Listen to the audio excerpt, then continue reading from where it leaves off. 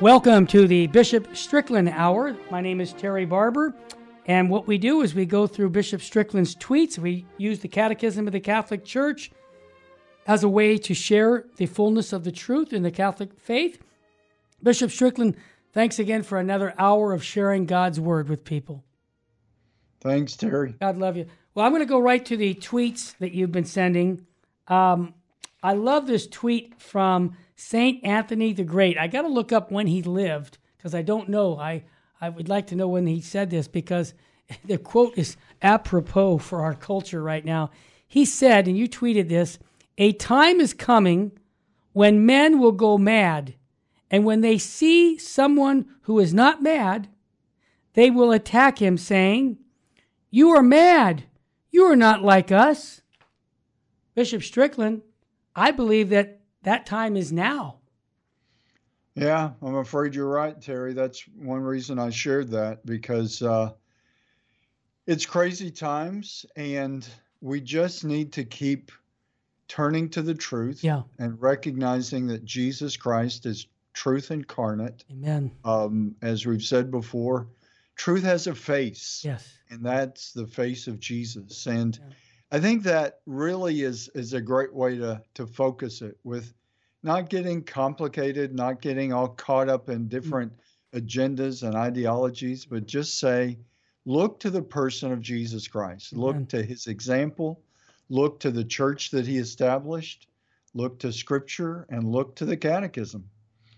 Well said. And we got to that's why this show is so important, I believe, for the whole church. I don't know of another bishop, to be honest with you, that takes the Catechism of the Catholic Church and teaches the flock on a radio station. So I appreciate you doing that, because I'm convinced that there's a lack of catechesis in the church. I repeat that over and over again because I experienced it over 40 years of sharing the gospel, where people seem to not know the fundamentals of their faith, and this catechism is really very good for teaching on that. Bishop Strickland, I know you quoted Pope Emeritus Benedict XVI, and this is a statement that I think really shocked some people. I don't know why it would shock people, because it's very clear, but he said this: "Not all issues have the same moral weight as abortion, euthanasia. There might be legitimate diversity of opinion, even among Catholics, about waging war, applying the death penalty, but not with regard to abortion and euthanasia." Can you explain why this is really solid Catholic teaching? Well, I think what it gets to is the value of individual human life. And certainly the just war theory, that's talking about a very complex set of criteria that you're going to have different judgments about that. The complication with the death penalty, I believe, is that it really depends on the system that is operating. And so I think that's what Pope Benedict was getting at with that. With abortion of unborn children and euthanasia, I think why that's so clear, without getting into a deep ethical or philosophical, but just sort of looking at it with common sense. You're dealing with making decisions about individual persons. With abortion and euthanasia, you've got a person there that we know is the truth. With an unborn child, there's a person there. From conception, there's a person there. And then with euthanasia, it's clearly, there's no question that there's a person. Right. But then the language becomes the value of that person and the quality of life of that person. The reality is that you've got, in both cases, you've got individual persons that are alive, and decisions are being made by society or by individuals that life can be taken. And I think that a lot of what underpins that for me is the individual issue. It's an individual life that clearly this person is alive, and to take that life directly, innocent life as well. That's a common thread with both the um, unborn child and the person with, the euthanasia issue with an individual person. There's no question of crime. There's no question of a lack of innocence. And even when innocence is not there, it's certainly something to be taken very seriously. But just the clarity of an innocent person, the most innocent being the child in the womb, Yep. and then the innocent elderly person or the paralyzed person or the handicapped person in some way, then it gets really shaky because we start talking about quality of life and making judgments that ultimately have to do with whether that person has the quality of life where they can be allowed to continue to live. And when quality of life approaches those questions, it becomes really problematic because it's a subjective judgment call. If the person is alive, they should be respected. And they should be supported in continuing to live until their natural death or something intervenes. But the quality of life issues are very dangerous because that becomes a subjective judgment. One person may judge that other person's quality of life isn't very good, right? But the only person that can judge that is the person that is living the life. And we have to support that individual in recognizing that as long as there's life, there's a God-given value. Yeah. And I guess that's what it comes down to, Terry, is really recognizing that God is the creator of life. God holds our lives in his hands, and to intervene in that is problematic. Well said. And it's nice to hear Catholic laymen, even governors, stand up for life, because I have a governor in California who's baptized a Catholic, and it's just on the opposite end.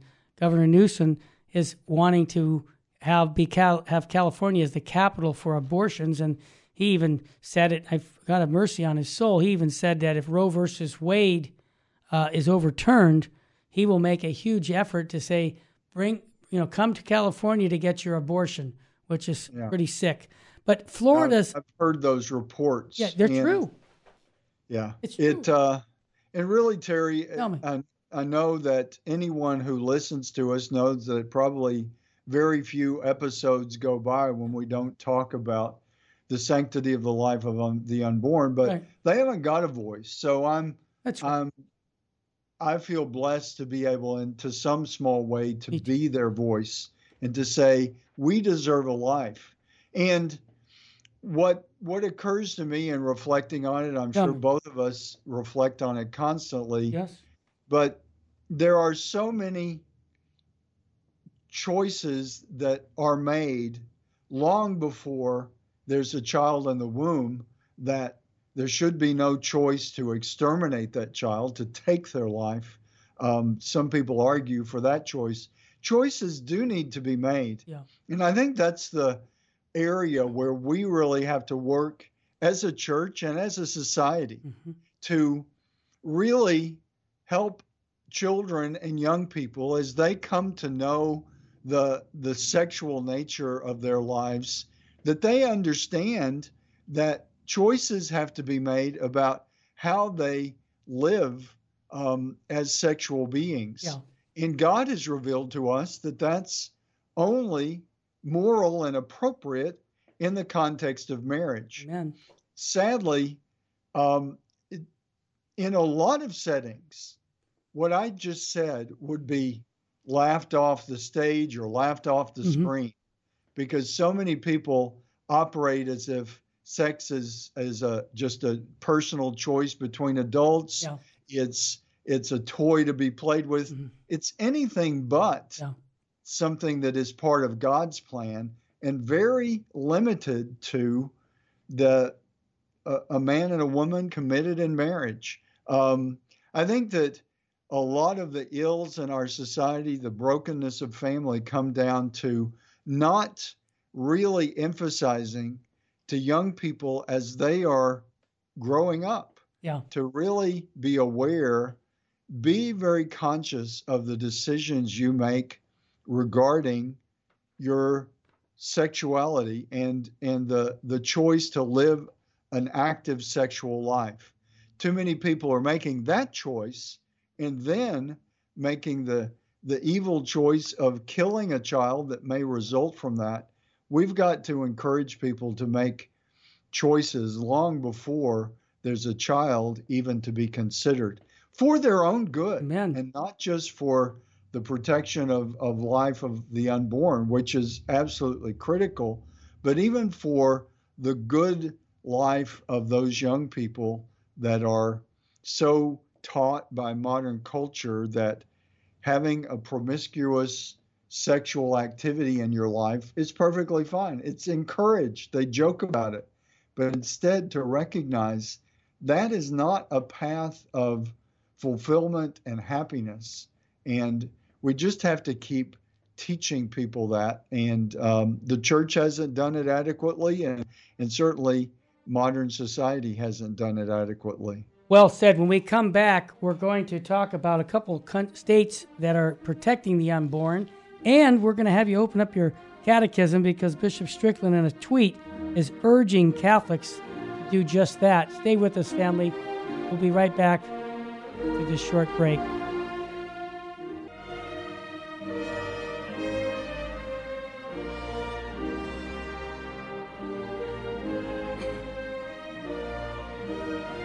Welcome back to the Bishop Strickland Hour. We've been talking about defending life and the innocent. And yes, every week we talk about that because it needs to be talked about. I just think it's exciting that the Nebraska governor declared statewide of prayer to end abortion on the January 22nd, the anniversary of Roe versus Wade. I would ask all of our listeners to keep that intention at top of their list because by the end of June, the Supreme Court should have a decision on this, and we want to pray for our church and for our country that we will defend life. Also, Florida, their legislation advanced a 15-week abortion ban supported by, again, a Catholic governor. Bishop Strickland, I got to blame you Texans for all this work because Texas did the heartbeat bill, and it seems that everybody's in a pro-life other state is emulating the Texans. So thank you very much, Bishop Strickland. Well, we'll take all the blame on that we can get. Exactly. Because, we need to lead the way, all of us. And I'm glad that we are doing that in Texas, just to acknowledge there is a heartbeat. That's right. And that no one has the right to terminate that heartbeat. Yep. Bishop Strickland, you give advice, and this is your spiritual fitness trainer. I this is a Tuesday. And I don't know if anybody has the Roman Missal, but in that Roman Missal, each day of the week is dedicated, like Monday is for the poor souls in purgatory. Tuesday is dedicated to the guardian angels. So I've been making a point whenever I'm on the radio telling people, focus on those days. Like St. Joseph is tomorrow, Wednesday. Thursday's the Holy Eucharist. The Passion is Friday. The Blessed Mother is Saturday. The Holy Trinity is Sunday. This is what goes in my mind, and I want to encourage you to have that holy thought because I was taught that. So today, guardian angels. Well, the unemployment rate for guardian angels is way too high. Let's put them to work. So that's a focus for today. Every Tuesday, make a special effort every day, but especially Tuesday, to collaborate with your angel. Bishop Strickland, you are advising people to study the Catechism of the Catholic Church, paragraphs 66 and 67, and you talk about public revelation ended with Jesus. This is the teachings of the church. And you said any contrary claim of private revelation is measured against the fullness of truth revealed in Jesus Christ. Do you mind if I read that paragraph 66 and then you can comment? All right. No, please do. I'll do it. Paragraph 66 in the Catechism of the Catholic Church. The Christian economy, therefore, since it is the new and definitive covenant, will never pass away, and no new public revelation is to be expected before the glorious manifestation of our Lord Jesus Christ. Yet even if revelation is already complete, it has not been made completely explicit. It remains for Christian faith gradually to grasp its full significance over the course of centuries? I'm ready. Well, really, it just emphasizes what is also called the deposit of faith. Amen. That is public revelation. Mm-hmm. And like we were saying a moment ago, Yeah. Jesus Christ is that public revelation. That's why it ends with him. And even as I've talked about this, people sometimes are not as clear because as they correctly say, well, the Gospels were written after Jesus already had returned to the Father. I mean, and that's a great point. Jesus was with us for approximately 33 years. He died on the cross. He rose from the dead. He ascended to the Father, where he is seated now at the right hand of God the Father Almighty. And the New Testament was, none of the New Testament existed when Jesus returned to the Father. Right. So people question, well, wait a minute, the public revelation continued. But really, if we understand the New Testament, it's only reflecting on the fullness of revelation that is Jesus Christ. Yeah. It's telling his story. And then the letters of Paul continuing to talk about the message of Jesus Christ, our Lord and Savior and his Lord and Savior. So what the church came to very quickly as she began to develop was an understanding that God had completely revealed himself in his Son, Jesus Christ. He is the fullness of revelation.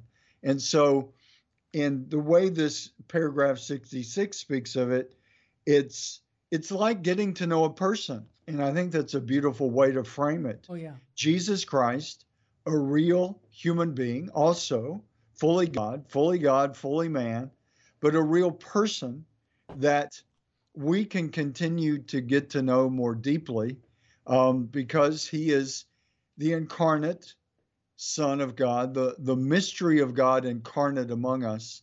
And so we can literally say we will never come to the end of the mystery of Christ. Right. And so human history will continue to unfold with all of us continuing to more explicitly, using the language of the Catechism, more explicitly know him.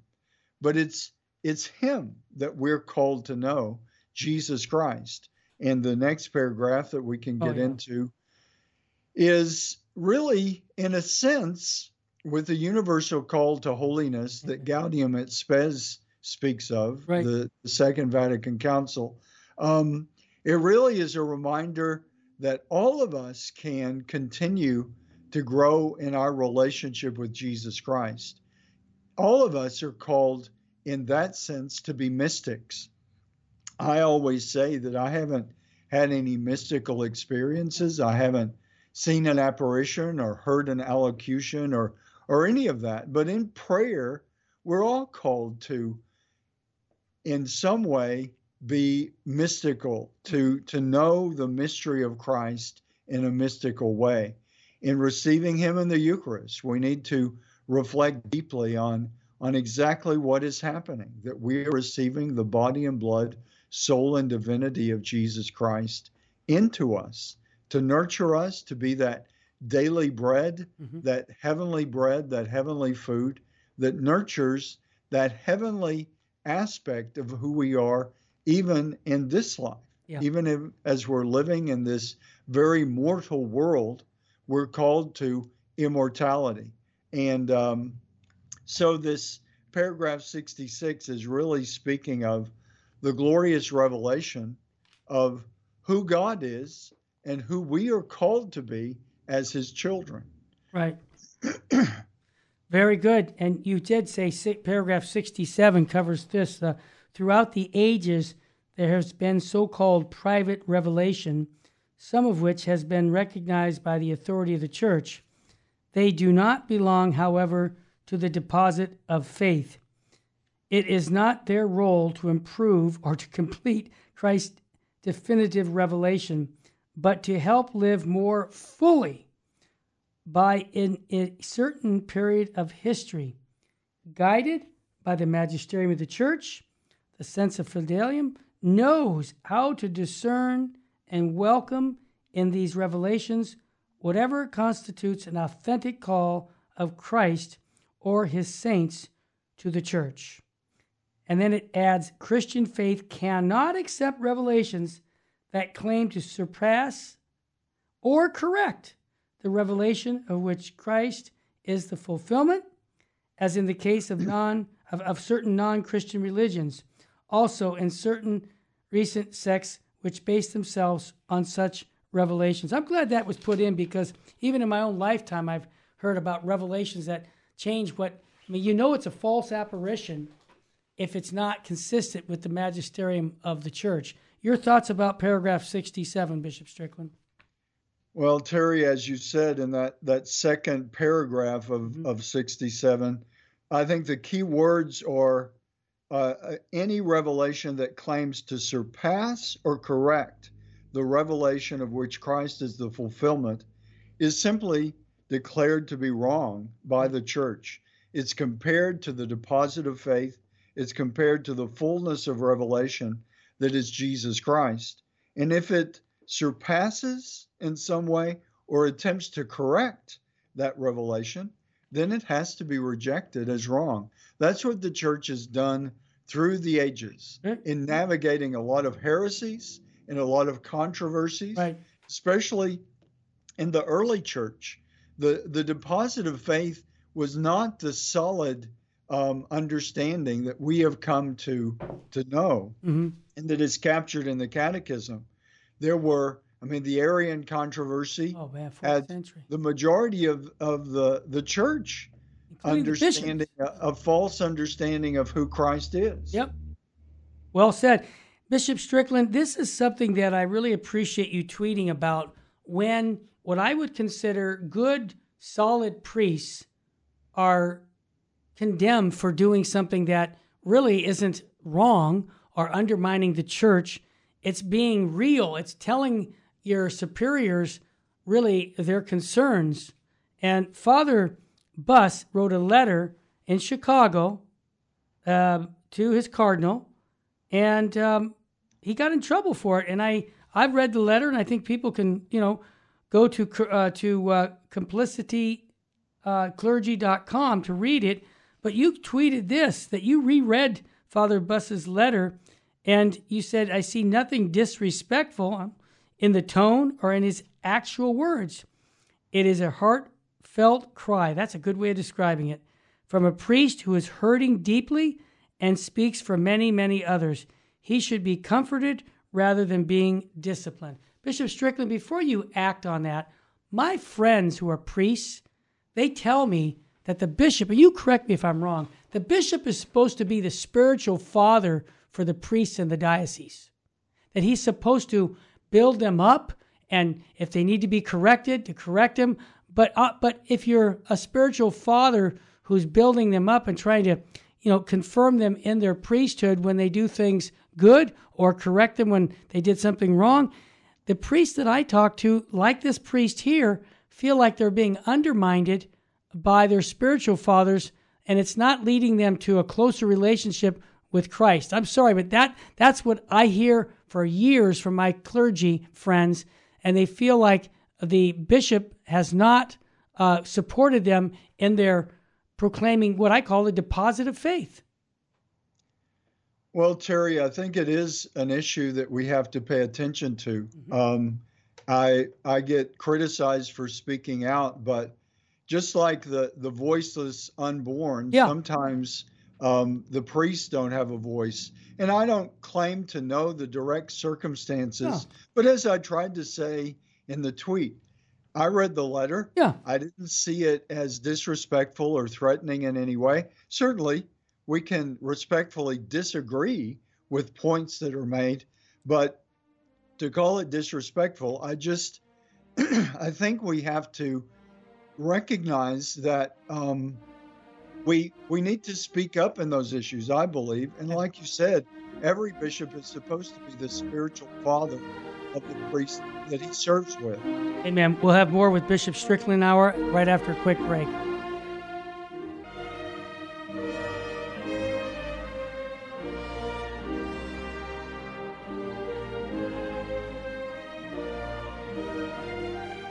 Welcome back to the Bishop Strickland Hour. I have a tweet from Bishop Strickland. I actually know Father Billy from St. Henry's Parish in Buckeye, Arizona. We've had him many times on our radio show.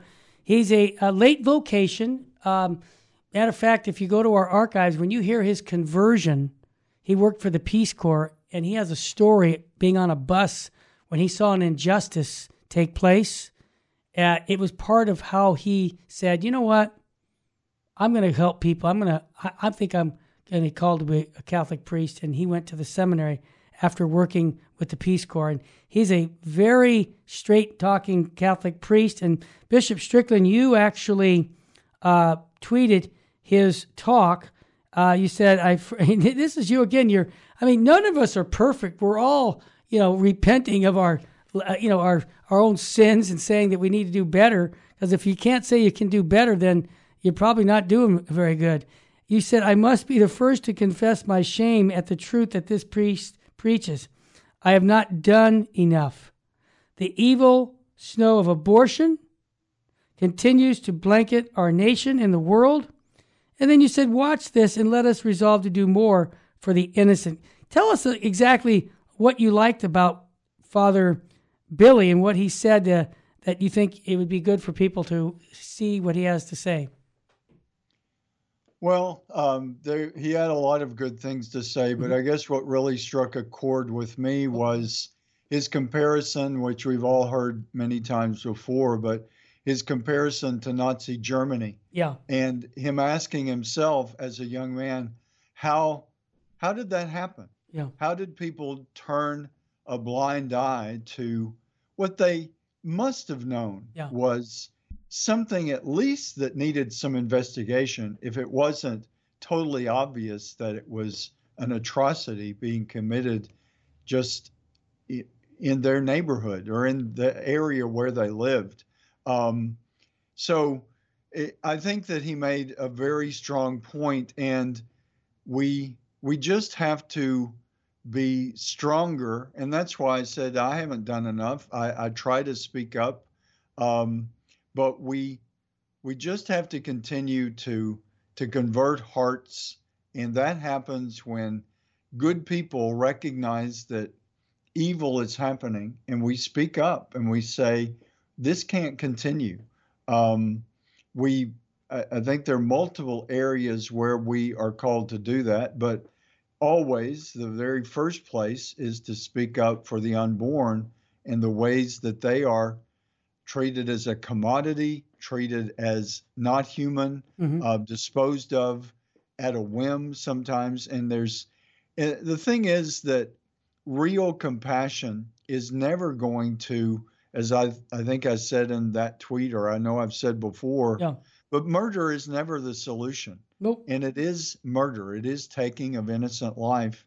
And we need to just continue to help people understand that so that we can get busy with taking care of all the ways that people are not respected in other ways in our society. Bishop Strickland, you don't go a show without talking about pro-life, I get it, or the Eucharist or our Blessed Mother, and I appreciate that because that's the fundamentals of our faith. You have a tweet here. It says, as we seek our very necessary Eucharistic revival, we must recognize that a priestly revival is essential as well. The scandalous acts of a few priests have tarnished the priesthood, but the priesthood must still be held in great esteem because these men bring Jesus in the Eucharist. Now, we can't have a church, I'd like to tell the German church that without the priesthood, because we have to have the Eucharist. And I just want to throw something at you, and then you give me your point. It seems to me that a holy priest, holy people, if we can get the priest to have a reverence for the Blessed Sacrament. I remember as a child the reverence that Father had for Holy Communion and for saying the Mass, and we were silent in the church. We couldn't, just talk like we were in a hall. He made it very special what we were doing there. And as I grew in my faith, that was inculcated into my faith reverence. And it seems that, I'm just going to make a suggestion and you correct me, that maybe as part of the formation for seminarians, they should read the full document of the Second Vatican Council on the liturgy. Because I make a joke when I say, will the real Vatican II please stand up? Because when I read the document of Vatican II and then I see what's going on, I go, why don't we just go back to the Vatican II document and implement that? And I think that would help the revival of the church. Am I onto something? I believe you are, Terry, something vital to the church. And I was just talking with one of our young priests today, and it just occurred to me in our conversation that we're really, with all the controversy about the Latin Mass, we have the Latin Mass that was, I guess, more or less the same from Trent until the early 1960s with the Vatican Council. Then, so that's, you could say, phase one. Then you have actually what the documents of Vatican II talked about with the liturgy. And then after Vatican II, the documents were written, Sacrosanctum Concilium, one of the primary ones that talks about the Mass and the Eucharistic liturgy. Then you have a lot of experimentation, and you end up with basically the Mass that I grew up with, that I was formed with in the seminary. And like you said, we sort of jumped from what did the Vatican documents really say to what began to be experimented with. And a lot of changes happened. I mean, the Vatican II documents say that Latin should be preserved. That's there in black and white. Latin should be preserved. It said there should be the vernacular, but Latin should be preserved. It talked about continuing to have Gregorian chant. That's right. And so going back to the documents, I think is something we really need to do. There's a lot of controversy about the Second Vatican Council, and I've always said that it is a council of the church. Amen. And of course, we support it and we believe in what the documents say, but there was a lot of experimentation in those years when I was a kid and the years preceding when I entered the seminary in 1977. And I remember hearing about some of that, even as a young kid in a rural missionary parish.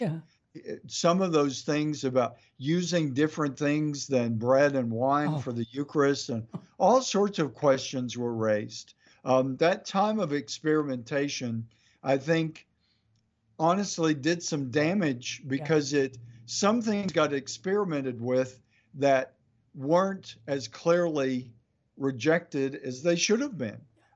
There was a real focus, and it seems to be very strong even in the church now in 2022, that the Mass is about the gathering of the people.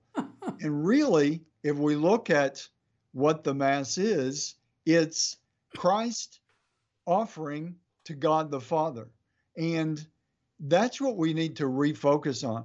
Absolutely, the people are gathered and they are there to fully and actively participate. But I think that's one of the key phrases that is used in the documents, but it got misinterpreted, experimented with, so that it began to mean the people are all about all this activity.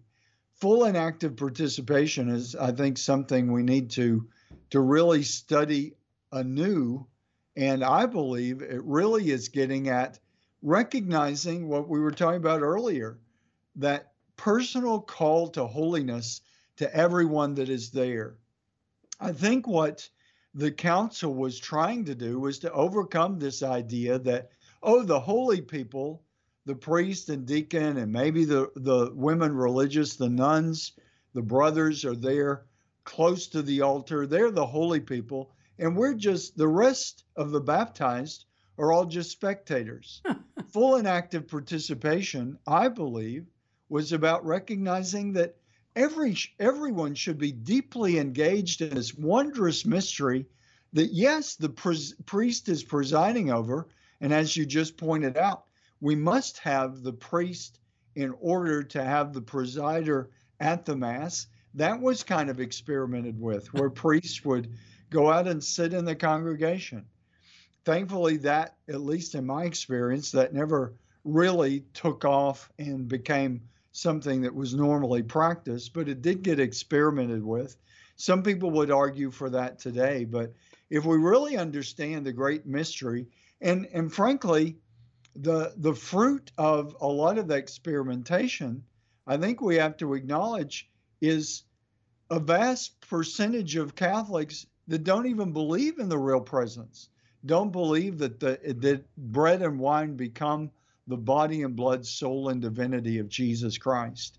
And if we lose Christ's presence in the Eucharist, which we will never lose because he's really there, but the more that gets diminished and fewer Catholics really embrace that, it makes me think of the prediction of, at that point, I think it was still just Father Ratzinger. Yep. I think it was in 1969. I just saw that recently. Yes. The radio interview. His quote that he said the church would be much smaller and there would be fewer priests. That's right. We seem to be headed in that direction. Yep, I agree. Yep, I've played that quote on our air many times because I think it is true. And I thank you for that clarity, because Abbot Boniface Luque, who was a abbot in a Ukrainian monastery in 1993, I had the opportunity to record 3 hours.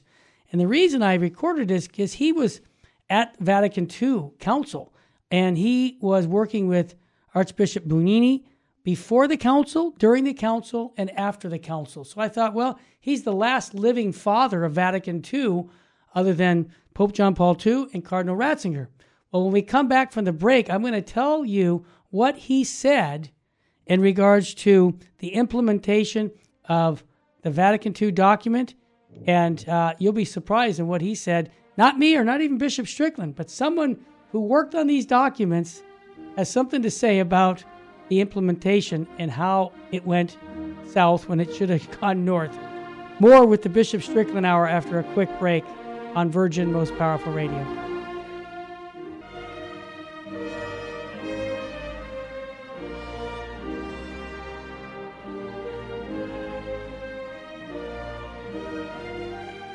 Welcome back to the Bishop Strickland Hour. I made a promise about Abbot Boniface. I want to say this. First of all, his summary of 3 hours is this, that it wasn't implemented well. It wasn't, he said, most of the guys that are dead would be turning in their graves if they saw how it was implemented. And he named a bunch of things that shouldn't have happened. But I'm going to give it away, Bishop Strickland. All you have to do with people is go to VMPR. Actually, call this number, 877-526-2151, and they'll have a download of that 3-hour interview. I remember when I did it, even the Vatican called in an order. They wanted to hear what he had to say, so it was pretty amazing. So I'll give that away. If you want to make a donation, great. Bishop Strickland, we just celebrated one of the great saints of the laity, St. Francis de Sales. He was a great, great saint right at the time of the Reformation. Introduction to Devout Life. I put it on cassette tape 30, 40 years ago because it's such a good book. You tweeted this, that he said to grow in holiness. You just talked about the universal call to holiness. Seems like this is a good time to bring it up. That's the Second Vatican Council's clarion call for holiness, not just the priest or the sisters, but everyone. He said this, and this is an introduction to Devout Life. This is great advice. Do everything calmly and peacefully. I need to hear that. Do as much as you can, as well as you can. Strive to see God in all things without exception, and consent to his will joyfully. Do everything for God, uniting yourself to him in word and deed. Walk very simply with the cross of the Lord and be at peace with yourself. Bishop Strickland, we live in a world right now where fear is rampant with the COVID, with the threat of war in the Ukraine. People are on their edges. Seems to me that this might be a good little thing to put in your medicine cabinet window when you go to use your bathroom up there. Have this little saying to grow in holiness and read that every day. What are your, obviously you liked his comments, but wouldn't this be good for our culture? Absolutely. To know Christ is to know his peace, Amen. to know his hope. And, as St. Francis de Sales was a great bishop and spiritual writer, that it was interesting. I read something that I hadn't known before, but that really Introduction to the Devout Life came from his letters basically to a spiritual directee. And it was finally compiled into a book. And I think it's just a reminder that with all the fear and the confusion in the world, we have the answer. We have truth incarnate in the person of Jesus Christ. As I like to say, truth has a face. And to know that he's present, really present in the Eucharist, yes, that's the best formula that I can give people to allay their fears, to be more calm, to be more at peace, and, to trust in God's will.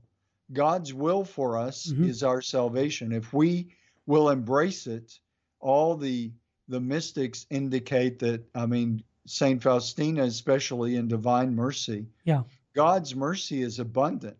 He's just longing for us to wake up enough to his truth, to do our best to repent of our sins. We don't have to, he'll perfect us. We have to seek that perfection, but we have to open our hearts and say the fiat that the Blessed Virgin Mary said. So everything that St. Francis de Sales speaks of is about that universal call to holiness that we were talking about earlier. Well said. And Bishop Strickland, I know that you've been tweeting. You got a good tweet for Pope Francis, and I did the same thing when I heard that he talked about pets and how people are having pets and they're not having children. I thought that was brilliant for him to say all that, because I see it right here at our chapel. We got people walking their dog, and the dogs that can't walk, they're in baby strollers, not babies, but the little dogs. And I see it almost on a daily basis out here.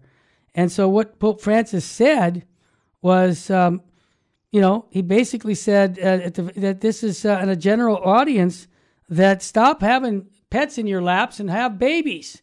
And I thought that was a good message for the church today. Is that why you sent it out? Yeah, I agree, because there is that culture. Certainly, animals are a beautiful gift from God, and I love pets, but they should not take the place That's right. of children.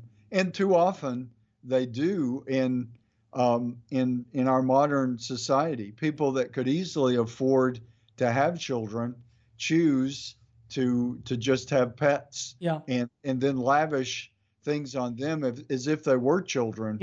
It really isn't healthy, much less the right thing to do. And I like the way you said, thank you, Holy Father, for this clarity. And that's pretty much what I'm looking for the Pope to confirm us in our faith. And that is a statement that confirmed me in my faith, that children are always more important than pets. Thank you for that. Bishop Strickland, you have a tweet here. He said, important. The West needs to remember that our bishops do not derive their authority from the Pope. They are not the Vatican's regional managers. I like that statement. They are successors to the apostles in their own right. They have their own teaching authority. They are shepherds of their sheep. Could you explain the role of, whether you're the bishop of Tyler or the bishop of Tucson, Arizona, or where, that your authority is in that diocese, and that's what you're shepherding? Is that a fair statement to say that's really what your job is as a shepherd for that diocese, and that you have to make those decisions as a shepherd for your flock, and not really be. And when I'm just asking the question, when you said that, you don't derive your authority, you have authority that when you were ordained as a bishop. Can you explain your authority in a diocese of your own, of Tyler? Yeah, absolutely. It's authority that comes from God. I mean, that's how the church is structured. Mm-hmm. And in my understanding, the greatest respect for the Roman Pontiff, the Petrine office, is to do my best to be responsible for the authority that I've been given. Yeah. That quote comes from a great article that I tweeted separately that talks about the importance of understanding the role of the Pope. And he has a tremendous responsibility and does call for respect and obedience to the Petrine office, but always with the proper balance of understanding the role of the local bishop. And I think there's been a lot of blurring of that.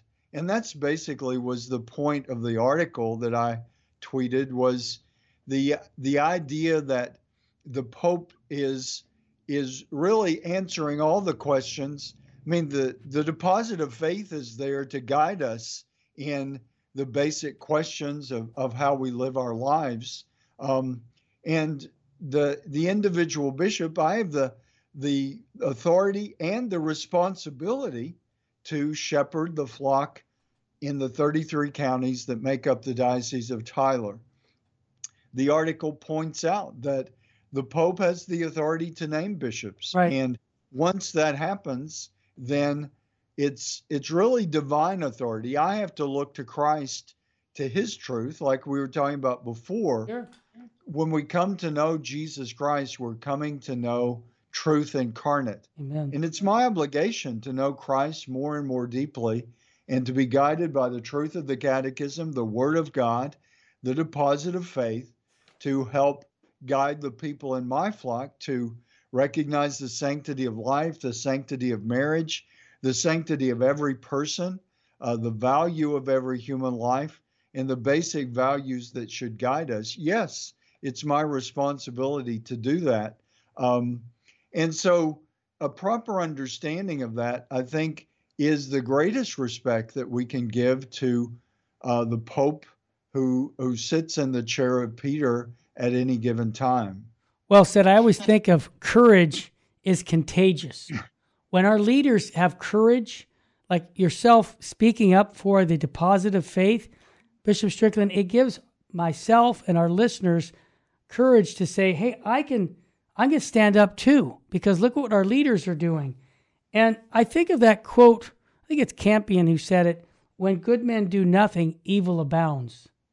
And the point of it is our leadership in our church should inspire us as lay people, this is my take, to stand up for Jesus. This is the stand up for Jesus moment in the church, because I know I said this last week, but who's influencing who? Is the church influencing the world to bring them to Christ? Or is the world influencing the church to bring them to a worldly view? My take on it right now, Bishop Strickland, is we've got too much influence in the world inside the church. And I think what I'm looking for as a layman is strong leadership like yourself, where you don't have your personal opinion. It's all about the deposit of faith that you're laying out for us and then teachings. One more thought. I think you're going to be seeing your seminarians. I think I heard you say that before the show. I wanted to bring up last week, if people could support your seminarians financially, I would like people to go to the Diocese of Tyler and make a donation there, because you've got quite a few seminarians for a small diocese, and financially it takes money to form these priests. So Bishop Strickland, can you tell us how people can help with the funding of your seminarians? Well, sure, Terry. We can certainly accept any donation that people want to send to us. The people of the diocese, as I said last week, are very generous, but thankfully we have we're maxed out, and we have more men that are interested. So if people hear this and are inclined to help from wherever they're hearing it, certainly we would be glad to accept that support. Awesome. And I'm right there behind you, Bishop Strickland. Let's get a final blessing for all of us, and hopefully next week we'll do this again, God willing. So if you could give us a blessing to our listenership. Almighty God, we ask your blessing for everyone participating and listening to this program, that we may all be guided by the wondrous truth that is incarnate among us in Jesus Christ, the Father, the Son, and the Holy Spirit. Amen. Folks, you can listen to all the podcasts on Virgin Most Powerful Radio for Bishop Strickland and all the other shows. And we look forward to doing this again next week on the same time, same station. May God richly bless you and your family. This is Terry Barber with Virgin Most Powerful Radio saying, have a great week. God love you.